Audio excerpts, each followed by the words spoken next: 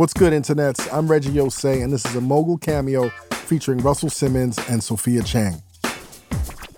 But before I get into that, I just want to share some big news. We're having a live show. That's right, it's not just your ears that get to enjoy Mogul. Your entire body is invited to the party as well. So here's the details. This thing is happening on Thursday, August 10th at the Highline Ballroom in Manhattan. And I'll be there. And of course, I'll be joined by several people who are featured in the show. And we'll have some new voices as well. We'll be talking about the history of hip-hop, Chris Lighty's legacy, and we'll share some stories that didn't make it into the show. Then, when we're done with that, we're going to have our own park jam. We'll have a DJ. There's going to be drinks. I'm going to dust off my two-step. Trust me, internet is going to be lit. For RSVP, go to mogulevent.com. That's mogulevent.com and tell them Combat sent you. So in the last episode of Mogul, we heard about the circumstances surrounding Chris's death. If you haven't listened to that, I suggest you go back and do so now. And I gotta say, man, that was a really tough episode to make. Chris passed away in 2012, but the pain is still really raw and really present for everyone who was in his life. Everyone who we spoke to, when we asked about how they felt when Chris died, they all had something poignant to say. They all had a vivid memory or some recollection of exactly how they felt when they heard that Chris was gone. Russell Simmons played a key role in Chris's career and in his life. Here he is talking about how he reacted when he found out Chris was dead. I was brokenhearted because I knew his spirit, and I watched him. I loved him like a relative. He meant so much. I always think of all the people around him, or people around people when they pass. And he meant so much to so many people. I always think, and I always think that what happens in my passing, I think of my daughters. I don't think of my own mortality. And I don't think that about each individual as they pass, which I'm insensitive. But all I thought, I was devastated for the people around him. And for him, I knew I would miss him, and I knew that he, was a great influence on my life, had become a person who was an influence on my life. But I was worried about the people around him, and that was my first thought was, oh shit, Chris is gone. Oh shit, what about the people around him? I mean, he had an impression on so many people's lives, and I know they all were going to miss him. As we dig deeper into the story, we're finding out that he did suffer from depression. Were you aware of that? I was not aware of that. I never saw Chris to be depressed. I guess people who are depressed in many cases are a bit bipolar, and when you see them, they're up and alive. But the moments that you're not seeing them, a lot of times they're suffering. I don't know that he would have taken his life, and I don't want to incite any kind of talk, but I can't imagine. A lot of people probably say this.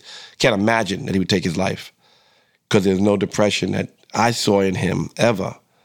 And I can't imagine that he had one, a bout with depression so great that there would be that moment. I just don't believe it, that he killed himself.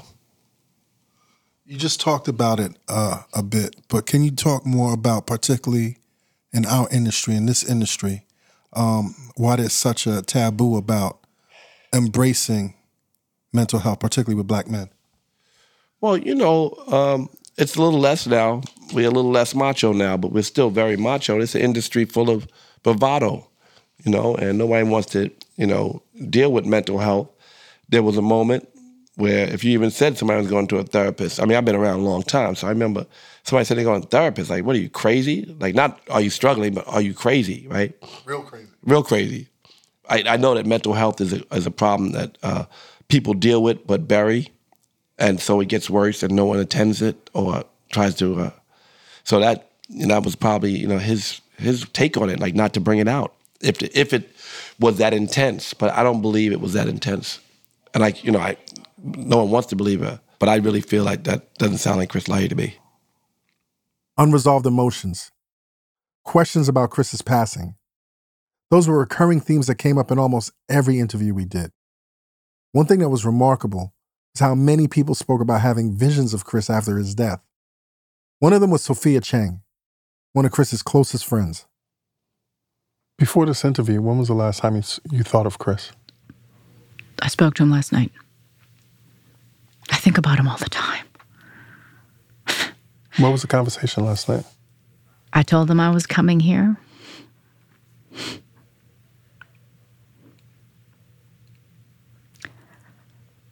I said, I hope it's okay.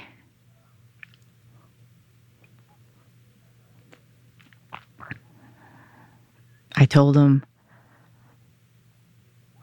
I'm going to promote it a little bit and put my name out there, but I know you get that and that's okay with you. I said, tell me that you're happy.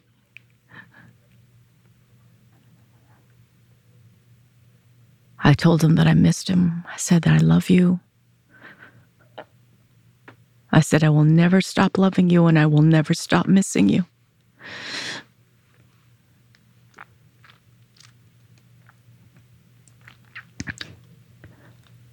I said, I don't walk as tall as I used to.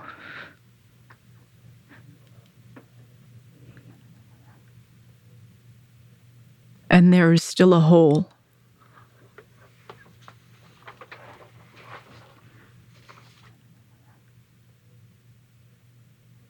But I think about him all the time, Reggie. All the time. Everything in my life. When my daughter got into Brooklyn Tech, when my son got into Brooklyn Tech, when my daughter graduated, when I got this new job, when I quit that one, when I met this person. Every modulation of my life. When I felt challenged, when I felt sad, when I was hurt, when I was frustrated, when I was happy, when I was jubilant, when I was celebratory. Everything. He was that friend.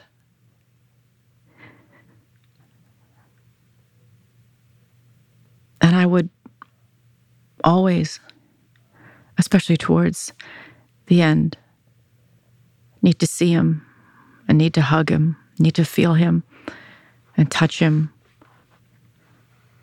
and let him know that I was okay and wanted to know that he was okay. What does Chris say back to you? He says, I'm fine, so go get that money.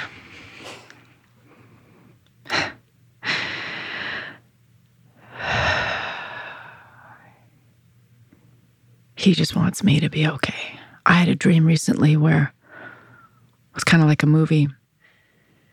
I was waiting for an elevator and the elevator doors open and he was standing in the elevator and he just had that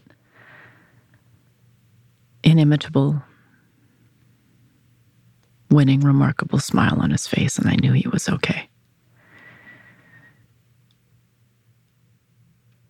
What did he have on?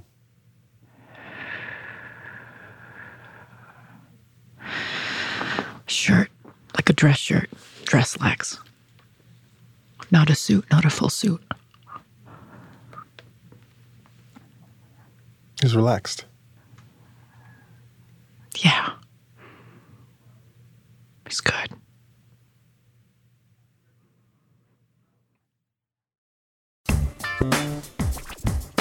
Hey, yo, moguls, keep your eye on our feed because we're not done yet.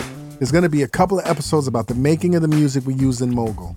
And remember, we have our live show on the 10th. Again, to RSVP, go to mogulevent.com. And if you like what we're doing here, please leave us a rating and a review on Apple Podcasts. It's a great way to help others find out about the show. For more bonus content and information about the show, follow us on Twitter. The handle is @Mogul. Until next time, be safe, internets. Okay. No worries. Yeah? Yeah.